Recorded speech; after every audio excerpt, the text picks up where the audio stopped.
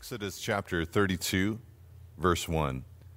When the people saw that Moses delayed to come down from the mountain, the people gathered themselves together to Aaron and said to him, "Up, make us gods who shall go before us. As for this Moses, the man who brought us up out of the land of Egypt, we do not know what has become of him."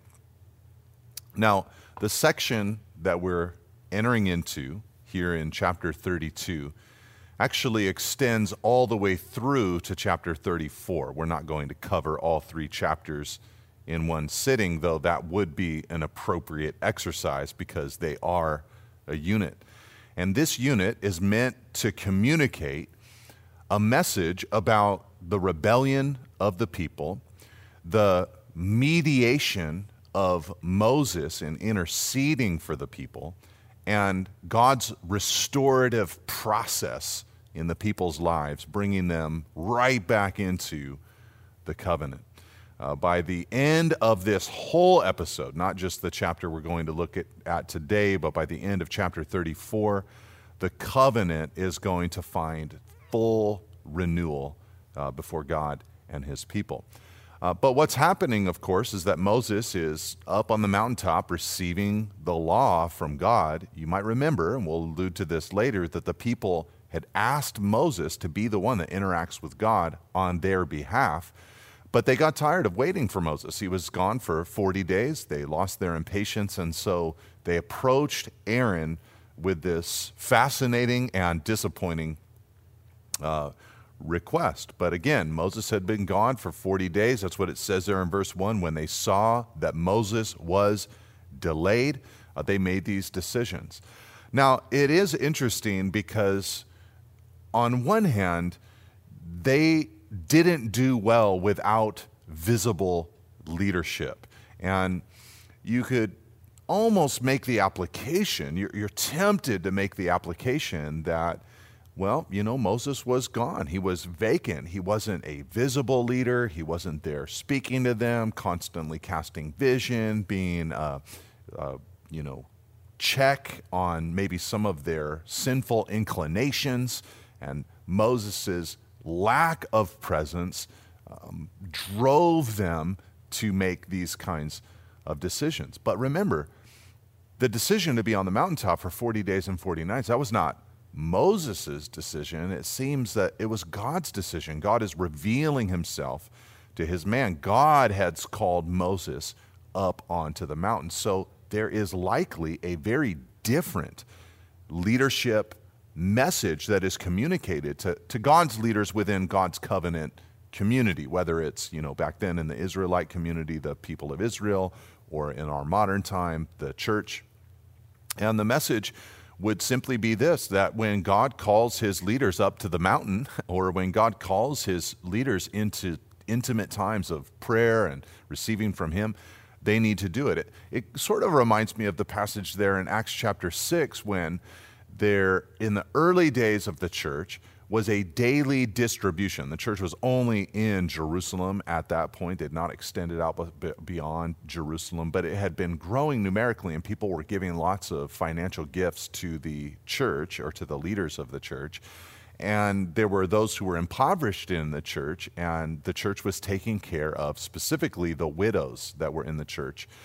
And the Hellenist widows, so they were Jewish, but they were living a Greek kind of lifestyle, they felt that they were being neglected in the daily distribution because they were Hellenist. And so they brought that complaint to the apostles. And the apostles said in Acts 6, they said, it's not right that we should give up preaching the word of God to serve tables.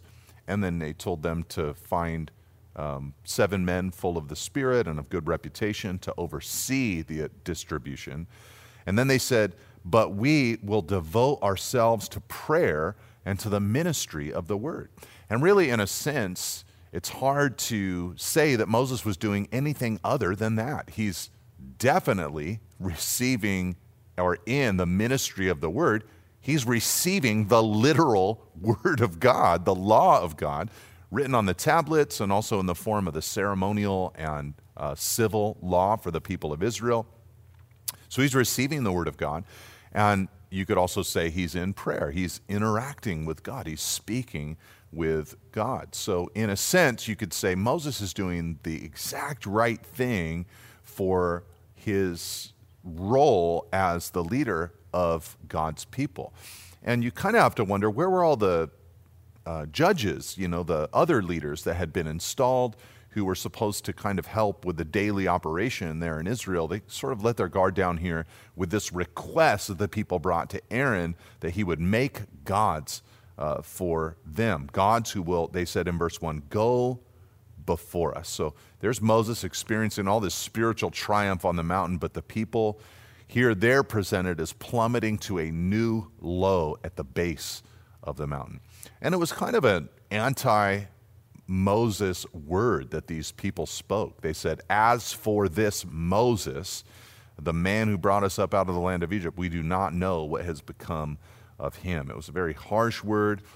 And it was also a forgetful word, if you really think about it, because Moses had not delivered them. It was God who had delivered them from their captivity. So let's see what Aaron said. In verse 2, so Aaron said to them, take off the rings of gold that are in the ears of your wives, your sons, and your daughters, and bring them to me. So all the people took off the rings of gold that were in their ears and brought them to Aaron, and he received the gold from their hand and fashioned it with a graving tool and made a golden calf. And they said, these are your gods, O Israel, who brought you up out of the land of Egypt. Now, don't we wish that what it said was, so Aaron said to them, there's no chance that I'm going to make you a god. Moses is up on the mountain communing with your God. He'll be back. You need to be patient. That's the God who delivered us. But instead of rebuking the people, Aaron gave in to the people. And this helps us see that sometimes even holy men, especially when they're operating alone and under pressure from the people, sometimes they'll behave irrationally, out of step with even their character at times because of the pressure that is being placed upon them. It doesn't excuse them in any way. Aaron cannot be excused for this answer that he gives to the people or what he does for the people in fashioning this golden calf, but it helps us to understand a little bit. Here he is alone, intense pressure from the people, just a real trying experience, and so he buckled under that pressure. I've known a lot of pastors, even over the last year or so, as I teach this, who, due to the pressures of the COVID pandemic and all of that they've gone through in their church, social upheaval, they've found themselves buckling and giving in to the pressures of people around them. So Aaron, he allowed the pressure from the people to dictate his actions and also his theology. But of course, we know that that's always an error. It says in Proverbs 1, verse 7, that the fear of the Lord is the beginning of knowledge. And in Proverbs 29, verse 25, it says, the fear of man lays a snare, but whoever trusts in the Lord is safe. And here, Aaron shifted his fear from the Lord to man. And I believe this is common in our day.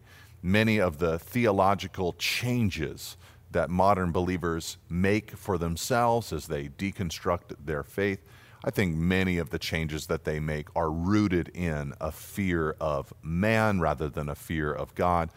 Not all of them, many of the decisions are also made with a personal desire to affirm a certain kind of activity even for themselves.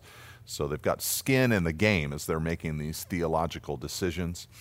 So it's very common in our day to see this kind of buckling, though, to the pressure. And so Aaron constructs with the gold from their earrings this, it says in verse 4, golden calf. It comes out, he fashions it, and they said when they saw it, these are your gods, O Israel, who brought you up out of the land of Egypt. Now, worshiping a golden calf or a calf-shaped idol in that era among the people around Israel was very common. Likely, this calf would have been engraved to look like a bull, which would have been a symbol of power or sexual strength or fertility.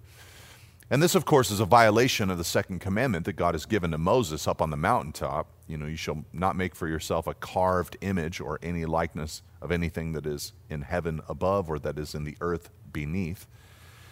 But the people, when they see this golden calf, they say, "These are your gods." Now, this is just shocking. Their descent is so rapid.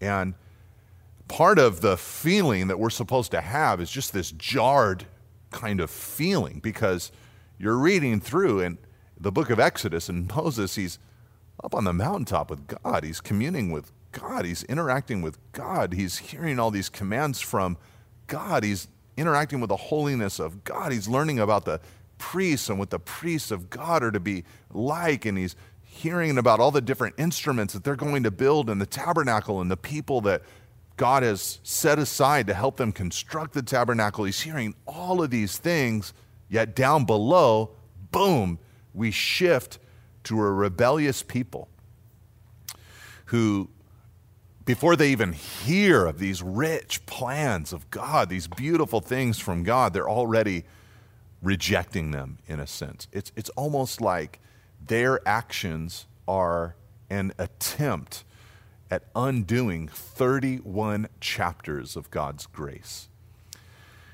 Now, it's possible, if not probable, that the golden calf was at first meant to be an outward expression of Yahweh or of God, the God of Israel himself. It's possible, if not likely, that in suggesting that Aaron make them gods, they were not asking for gods to replace the God of Israel, to replace the God that Moses introduced them to, but that they were looking for a visible, tangible object that they could follow. Now, remember, of course, Moses was their lone connection to this God at this point, and it was at their request. In Exodus 20, verse 19, they said, "You speak to us, we will listen, but do not let God speak to us lest we die." But here they just get to this point where they can't wait. They lack faith. They're not going to wait any longer.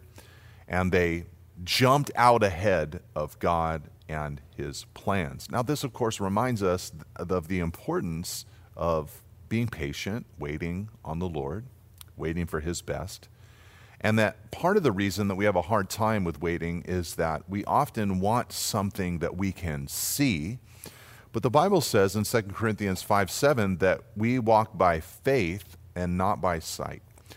So we have to be a people who learn how to trust the invisible God. And even though Moses was up on the mountaintop and God was with Moses on that mountaintop, and these people could not see Moses and could not interact with God directly at that time, they should have waited upon the Lord. You see, in a sense, think about it like this. What have we been reading about in the previous chapters? Well, we've been reading about all these different pieces of furniture that are going to be in the tabernacle, amongst the tabernacle itself and the priestly garments, and so many of them are gold. Now we're reading about this golden calf. It's like a cheap imitation of what God had provided if they just waited. They want something to represent the Lord, and Moses builds this golden calf. They have this whole thing coming, this elaborate tabernacle, this priesthood. They had this beautiful thing that God was going to provide, where his glory was actually there, right there, present with them. So in a sense, it's kind of like a rebellion against God and his tabernacle system, even in this point. So what would you rather have, a golden calf or the golden ark of the covenant? Obviously the ark was much better, the real thing, but their impatience really cost them. Now, when Aaron saw this, verse 5, he built an altar before it. He built an altar before this golden calf, and Aaron made a proclamation and said, "Tomorrow shall be a feast to the Lord." And they rose up early the next day and offered burnt offerings and brought peace offerings, and the people sat down to eat and drink and rose up to play.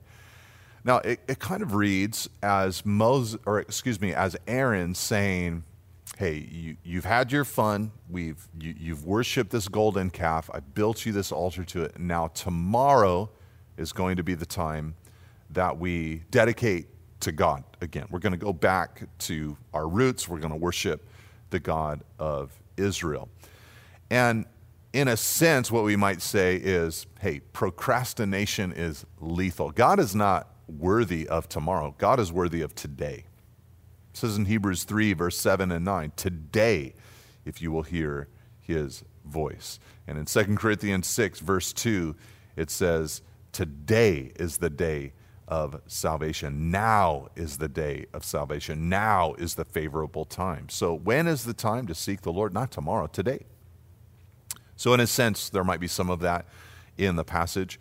But Aaron just kind of institutes this feast that they're going to celebrate tomorrow. And they do. They rise up to play, it says in verse 6, which usually has a sexual connotation attached to it, a sexual capacity when they use the phrase rose up to play, because immorality often, if not usually, accompanies idolatry. We even see this in Romans chapter 1. When idolatry invades the human heart, eventually sexual immorality follows. It's just the desire of humanity to express themselves sexually, and every culture has been trying to figure out ways to justify that action. And so the people, they eat and drink and they rise up to play. So it's like they're reversing everything that God was trying to do up there on the mountain. He had even not just told Moses about the tabernacle, but he told Moses about the feast and that they were going to partake of before the Lord every single year. They had this beautiful thing that God was designing. They're reversing all of it. They're throwing their own feast. They have a golden calf. And so the Lord, verse 7, said to Moses, go down, for your people whom you brought up out of the land of Egypt have corrupted themselves. They have turned aside quickly out of the way that I commanded them. They have made for themselves a golden calf and have worshipped it and sacrificed to it and said, these are your gods, O Israel, who brought you up out of the land of Egypt. And the Lord said to Moses, I have seen this people, and behold, it is a stiff-necked people. Now therefore let me alone, that my wrath may burn hot against them, and I may consume them, in order that I may make a great nation of you. Now this is an ominous passage. The first hint that it's ominous is that God says to Moses, go down, for your people whom you brought up have corrupted themselves. You know, up to this point, God has been referring to the people of Israel as his people. When Moses approaches Pharaoh, it's over and over again. God says, let my people go that they may serve me. So God has been the possessor of the offspring of Abraham, Isaac, and Jacob. Here, he distances himself, at least in his words, to Moses. They're your people. They're not my people anymore. And what he proposes to Moses is that Moses stay out of the way so that God's wrath can burn hot, he says in verse 10, against the people of Israel, bringing this judgment against them. This is not just a story of the people's rebellion against God, but it seems that the way God took it was that this was something that they were rejecting, that God has been plotting and planning all the way since the days of Abraham, Isaac, Jacob, now Moses up there on the mountaintop, all these beautiful plans. There should be his people, his nation, and now, though they know they're supposed to come out to serve him, and though they know there's a land that they have been promised from him, they're shifting their allegiance to this golden calf. God is taking it as a rejection of his long-standing plan from Abraham, Isaac, and Jacob on down the line into their current day. And God is not saying, I want to be done with that plan. In fact, he proposes to Moses, hey, I'll make a great nation out of you. And in a sense, it's almost like God is saying, hey, remember back in Genesis chapter 12 when I looked over the face of the earth and I chose Abraham and I made promises to him. Moses, we could just do that now again. You're a descendant of Abraham, you're offspring of Abraham, so I'd still be keeping my word, and I'll make a great nation out of you. Now, at first glance, when we read this, it might make us feel that God is unmerciful. This great sin, this big rejection of God and his long-standing plan occurs in Israel. They're pursuing a different God and basically saying, the God that has made all the promises to our ancestors and the God who has brought these plagues and delivered us from Egypt, the God who brought us across the Red Sea and who's miraculously taken care of us in the wilderness so far, that God who is right now speaking to our leader up on the mountaintop for 40 days and 40 nights, probably really great things, can't wait to hear what they are, but that God who has all these plans for us, this word for us, these things he's doing for us, that God, we reject that God, and we want to go a different route, a different way. And as God determines to bring judgment against them, we might feel that God is unmerciful towards them. But I think we also have to remember something. God is going to respond to the intercession of Moses, and he will show mercy to the people as a response to Moses' prayer. Who is it that raised up Moses? Well, it's God. God prepared a man to be the intercessor who would unlock the merciful heart of God for his people. So a couple of lessons that were going to come out of this episode. One would be that someone must atone for everyone else. We're going to see this lesson in a moment, and what we're going to learn is that Moses could not be that person. So this is a very gospel preparatory passage, because Moses will ask to be the atoner, and he won't be able to. And then we're also learning that God is bound by prepared persons doing God's work in God's way. Moses prays according to God's will, according to God's nature and God's character here in a moment, and God is bound. He responds to that prayer. All right, so let's read what Moses does to intercede. It says in verse 11, "But Moses implored the Lord his God and said, 'O Lord, why does your wrath burn hot against your people whom you've brought out of the land of Egypt with great power and with a mighty hand? Why should the Egyptians say, with evil intent did he bring them out to kill them in the mountains and to consume them from the face of the earth? Turn from your burning anger and relent from this disaster against your people. Remember Abraham, Isaac, and Israel, your servants, to whom you swore by your own self and said to them, I will multiply your offspring as the stars of the heaven, and all this land that I have promised I will give to your offspring, and they shall inherit it forever.' And the Lord relented from the disaster that he had spoken of bringing on his people." So what does Moses do? Well, it says in verse 11, he implored the Lord his God. He interceded for the people. Now this is beautiful, because think back with me, if you can, to the beginning of the book of Exodus, when Moses was approached by God to go in and be the deliverer for the people of Israel. What did Moses do? Well, he argued with God from a very selfish perspective, and he tried to get out of that mission. But what does he do here? Well, he pleads with God instead, and it's all based on God's nature and God's promises, and he's praying not for himself, but for others. He's crying out to God for others.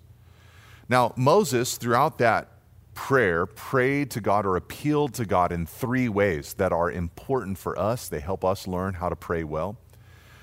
First of all, in verse 11, he basically says to God, God, why would you do that? You brought them out of Egypt. You brought them out of Egypt. In other words, he was reminding God of the work that he did to deliver the people of Israel.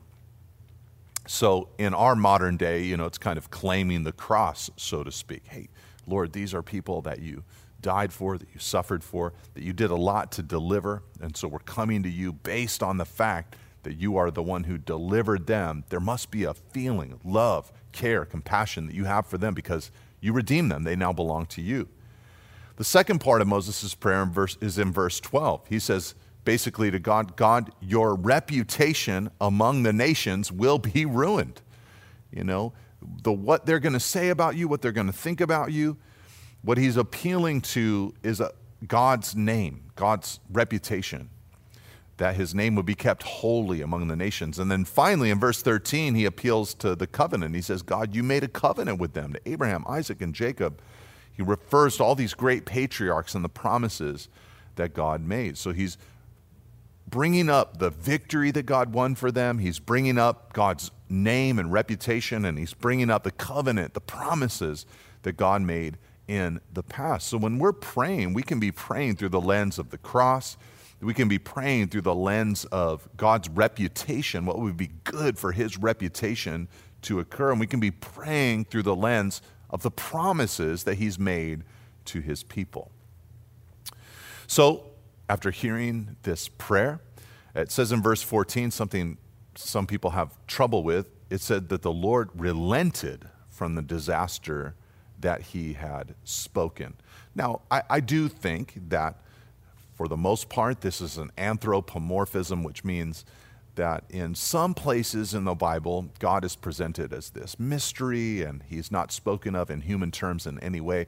And then in other places, in an attempt to describe what just happened, he is described in very human terms. And so here he had said, I'm going to bring my wrath against them. And then he makes this decision. He relents from his decision, and he does not bring the disaster that he had spoken upon them. It speaks of relief from a planned or undesirable course of action.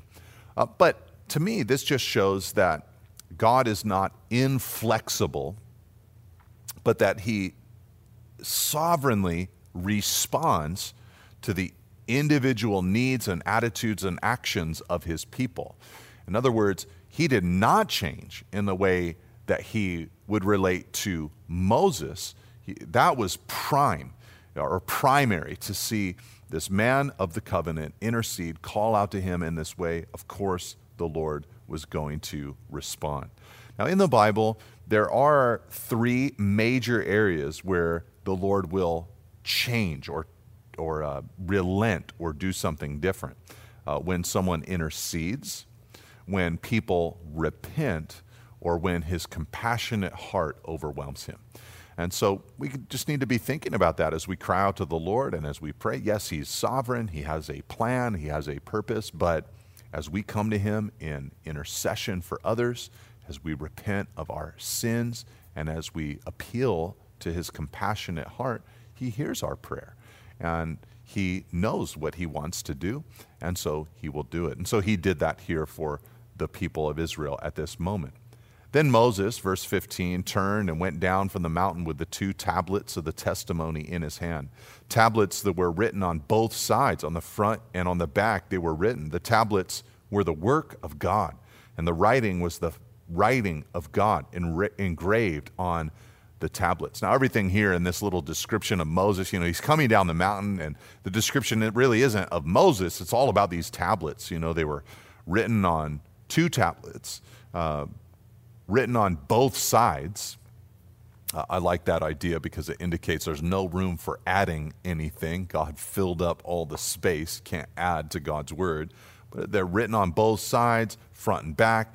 It was deliberately said to be in verse 16, the work of God. The writing was the writing of God. The whole idea is you're to be impressed with the reality. These are sacred. These are special. God has designed these as he comes down, as Moses comes down the mountain. So we'll see what happens next. Now, when Joshua, verse 17, heard the noise of the people as they shouted, he said to Moses, there is a noise of war in the camp. But Moses said, it is not the sound of shouting for victory or the sound of the cry of defeat, but the sound of singing that I hear. Now, as we're reading this, we might be shocked to all of a sudden see Joshua. He's not been there hearing the commands about the tabernacle and receiving the 10 commandments and the commandments about the priests and all the furnishings in the tabernacle or any of the ceremonial law, all these different things. Joshua has not been present. And then all of the sudden, here's Moses coming down the mountain with the 2 tablets, and Joshua just says something to him. So you kind of wonder, where was Joshua? Was he there the whole time? Well, back in chapter 24, verse 13, we remember that as Moses' assistant, it says that he went halfway up the mountain. So I'm not willing to say that Joshua continued going up because the Bible doesn't say it. I am willing to say, at the very least, he was halfway up the mountain, and as Moses descended, he connected with Joshua. Perhaps Joshua had prepared a little, halfway up the mountain kind of base camp that Moses came, collected Joshua, and as they go down, Joshua says to him, I hear the sound of war down in the camp. And many people have made the joke or the comment, because Joshua would eventually be the one to go into the promised land and fight many battles for the Lord, that he was just this kind of war-hungry type of person. But I don't know that that's the case. But Moses, he had an insight from God that Joshua didn't have. And he says, no, that what you're hearing is singing. Now, how could you confuse the sound of war and the sound of singing? Well, perhaps what Joshua was hearing was singing. You remember the people of Israel when they won a victory over the Egyptian army, when they crossed through the Red Sea. What did they do in response after that war was over with? Well, they sang a song to the Lord. So perhaps Joshua is hearing a melody, he's hearing a song, and he thinks, this is a war must have taken place, and now they're singing in celebration because of a victory that they've been given. Now, it says in verse 19, and as soon as he came near the camp and saw the calf and the dancing, Moses' anger burned hot, and he threw the tablets out of his hands and broke them at the foot of the mountain. He took the calf that they had made and burned it with fire and ground it to powder and scattered it on the water and made the people of Israel drink it. So Moses comes down and takes 6 immediate steps. God was angry up on the mountain and told Moses of his anger. Moses prayed to God. He interceded for the people of Israel. He tried to soothe God and draw out God's compassion. But now Moses, he is grieved and he is angry when he sees what is happening. And 6 things happen. First of all, his anger burns hot. And I believe this was righteous indignation. I don't think this was fleshly anger. I think he saw the holiness of God being defiled, and that's what caused anger to rise up within him. He knew that sin was killing the nation right now and that they were in jeopardy, and so that produced an anger within. The second thing that happened is that he threw the tablets out of his hands and broke them. These tablets that we've just read, all these words about that tell us how sacred these tablets are, written on both sides. The hand of God did this. He takes them and throws them down onto the ground and breaks them at the foot of the mountain. Then he takes the calf, third thing that he does, and he burns it with fire. So it's like he just judges this calf right away. It cannot defend itself. It is not a God. It is not able to speak like the God that I was just interacting with for 40 days and 40 nights. He just judges the God. This human being is superior to this golden image. And then he grinds it to powder, fourthly, kind of demonstrating the powerlessness of this false god. It can do nothing. It cannot defend itself. He grinds it to powder after burning it in the fire. And then he takes the powdered gold, scatters it on the water. Fifth, just kind of shows everybody this is worthless, this is nothing. And then sixthly, he makes the people of Israel drink it. Consequences for their actions. Later in the book of Numbers, there is a very strange law that God gives to the people of Israel when suspicious of a spouse who might have committed adultery. He gave them this whole ceremony, and one of the parts of it was that the husband who was suspicious would take, the priest would take some dirt from the tabernacle floor, put it in this mixture, and the woman would drink it. And if her belly swelled, she was guilty, and if not, she was innocent. Maybe there's some kind of allusion to that future law in this kind of passage where the guilt is going to be discovered based on some kind of physical manifestation that is unmentioned in the text. I really don't know, but this is Moses' way of judging and expressing to the people of Israel the seriousness of their crime. And Moses said to Aaron, verse 21, "What did this people do to you that you have brought such a great sin upon them?" And Aaron said, "Let not the anger of my Lord burn hot. You know the people, that they are set on evil.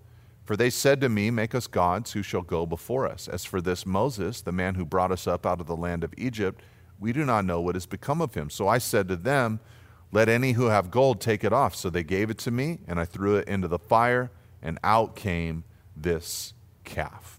All right, so Moses goes straight to Aaron, the leader. He needs to give an account for his actions. He is the leader, after all. And Aaron makes excuses all the way through, 3 major excuses. First of all, in verse 22, he says, "You know the people, they're set on evil." So no ownership at all. No, I can't believe I led in this way. No repentance, but you know the people, they're so sinful. Number 2, he said, "They told me to make gods for them because you were gone." This is a little bit of blaming not just the people, but Moses. You know, they told me to do this. That's their fault. But the reason they told me to do this is because you, Moses, were gone for so long. We just didn't know what to do anymore. And then thirdly, Aaron lies to Moses and says, I put the gold in and threw it in the fire, and out came this calf. Clearly, Aaron had crafted the calf. That's what the text says earlier. But here he says, out came this calf. It generated itself. Now, some have pointed out that what God is doing with the tabernacle, it's like and all the laws to Israel, it's like a recreation account. In the book of Genesis, everything was designed and made by God. He saw that it was good, it was beautiful. He created his earthly tabernacle, so to speak. Adam was kind of the priest, along with Eve. They were to work and live in God's presence. But then this horrible event occurred. Sin entered in, this great rebellion that just broke everything. And now God is doing a recreation work. He's got his people that he wants to live among, just like he wanted to live among Adam and Eve. But here they've done this terrible thing. And you might remember in the Genesis account that Eve and Adam made all these excuses before God. They would not own up to their sin. They blamed each other. They blamed the serpent. Aaron is doing the same thing. He is shifting the blame. Brothers and sisters, shifting the blame for our personal sin is never helpful. It will never get us where we need to go in Christ. I see a lot of people respond in really terrible ways to their own personal sin and their own personal shame. One terrible way is right here, to make excuses for your actions by blaming your environment, blaming your history, blaming someone else in your life, blaming an authority figure, blaming somebody else. It was not my fault, it was the culture's fault. It was not my fault, it was this, power structure's fault. It was not my fault, it was my history. It was not my fault, something else. But another problem that I see is that people will then re-engineer their sin or their guilt in order to figure out a way to say it's not sin at all, even when clearly and biblically it is.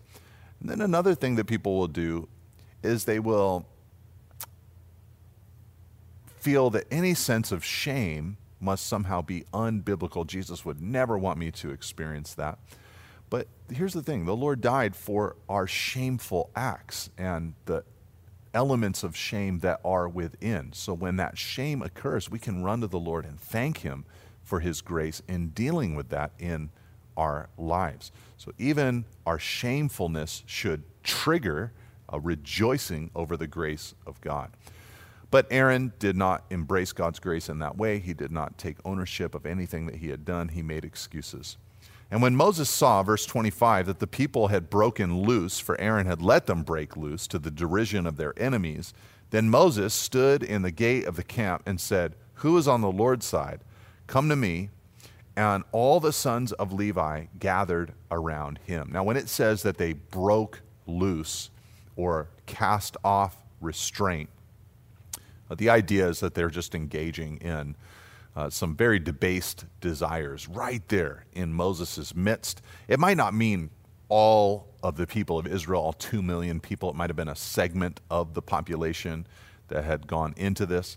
But the idea of breaking loose, if you really study the various philosophers of the last few hundred years, this has been kind of the progressive hope that has been bubbling over, that people have been trying to communicate, that we could get to a point where we break loose of any moral restriction that is placed upon us.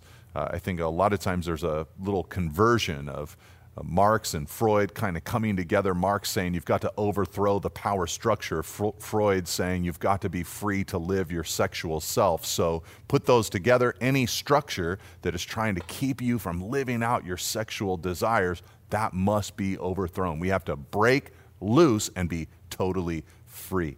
That's what the people of Israel were doing all the way back in Exodus chapter 32. And so they break loose, cast off restraint.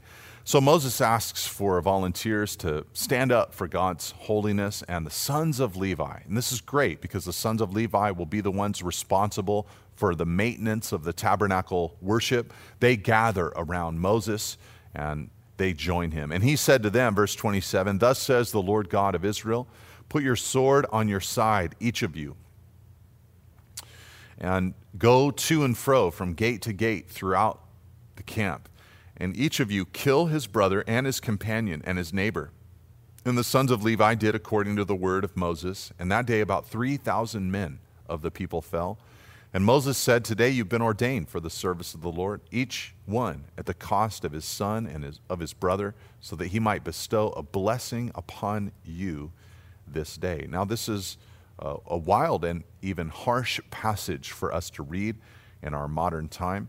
But I hope that I've been faithful to communicate to you a couple of things. First of all, I hope that I've been faithful to communicate to you that in this environment, the days of Exodus and the season that they were in, the death penalty at the hands of Moses' direction from God, this was not considered in that moment extreme. I hope you can also see that this is not just some delusional prophet wildly pontificating and without any sense of direction or justice judging a group of people. This is a holy God giving this commission. It was a serious moment. And I hope I've also been faithful to help you understand that the whole covenant was in danger at this point, that God had been building up his promises all the way from Abraham to their current day. Moses was up on the mountain receiving these laws from God, and they were endangering the whole progressive thing that God had been working on for hundreds and hundreds of years at this point. And that progressive plan of God would ultimately produce the Messiah, the Savior of all the earth. So it's a serious sin, and a lot is in the balance in this moment.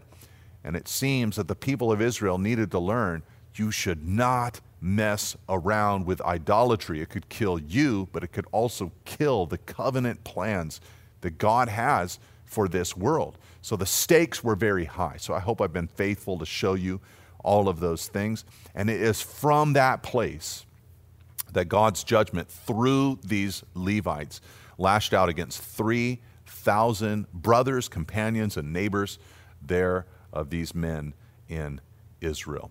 But as they obeyed, God unlocked his blessing upon them, is what is said there in verse 29. Now the next day, Moses said to the people, "You have sinned a great sin, and now I will go up to the Lord. Perhaps I can make atonement for your sin." So Moses returned to the Lord and said, "Alas, this people has sinned a great sin. They have made for themselves gods of gold. But now, if you will forgive their sin, But if not, please blot me out of your book that you have written." But the Lord said to Moses, "Whoever has sinned against me, I will blot out of my book. But now go, lead the people to the place about which I have spoken to you. Behold, my angel shall go before you. Nevertheless, in the day when I visit, I will visit their sin upon them." Now, Moses goes up here in this episode back into the presence of the Lord. It's been a wild day. And so on the next day, he goes up, and his statement to the people is, "Perhaps I can make atonement for you." Now, what Moses will realize and discover is that he can't be the one to make atonement for the people. But what he says to the Lord in his presence is, "Please blot me," instead of them, "please blot me out of the book that you have written." Now, throughout the Bible, there is this book or scroll or book of the living that is mentioned in places like Ezekiel, Daniel, Malachi, Revelation. And Moses is asking God, let them live, accept them, and reject me instead. Now, this is not like the man who prayed way back in the burning bush passage. Here, rather than self-preserve, remember in that episode, he didn't want to go and sacrifice his life, lay it down for the people of Israel in obedience to God. Here, he's now willing to pay the ultimate price and lay down his life for the people. This is incredibly Christ-like, for one. And Paul said something very similar in Romans chapter 9 when he thought about the Jewish people that were living at his time.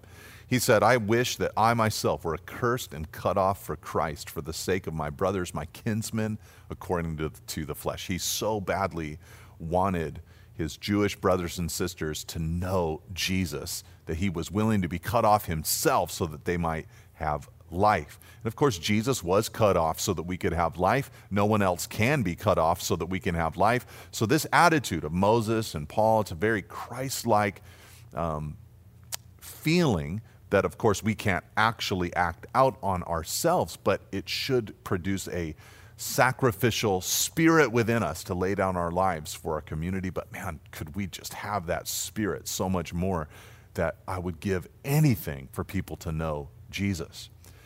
Also, when Moses prays this way, "Please blot me out of the book that you've written," it's a gospel primer all the way back here in Exodus chapter 32. You know, the gospel is not clearly articulated in this chapter. It doesn't say Jesus is going to come, he's going to be the Son of God, he's going to live a perfect life, and because none of you could, and then he'll die on the cross and take within himself the wrath of God, and then he'll be buried and be raised 3 days later and then ascend, and whoever believes in him will not perish but have everlasting life. None of that is there. But it's a primer for the gospel in the sense that Moses is not qualified. Moses does not accept, God does not accept Moses as the one who could atone for Israel's sins. He could not have his name blotted out so that they could live. Only God could have this heart and actually do something with it. God so loved the world that he gave his only begotten Son. Now, this is also a very God-honoring prayer.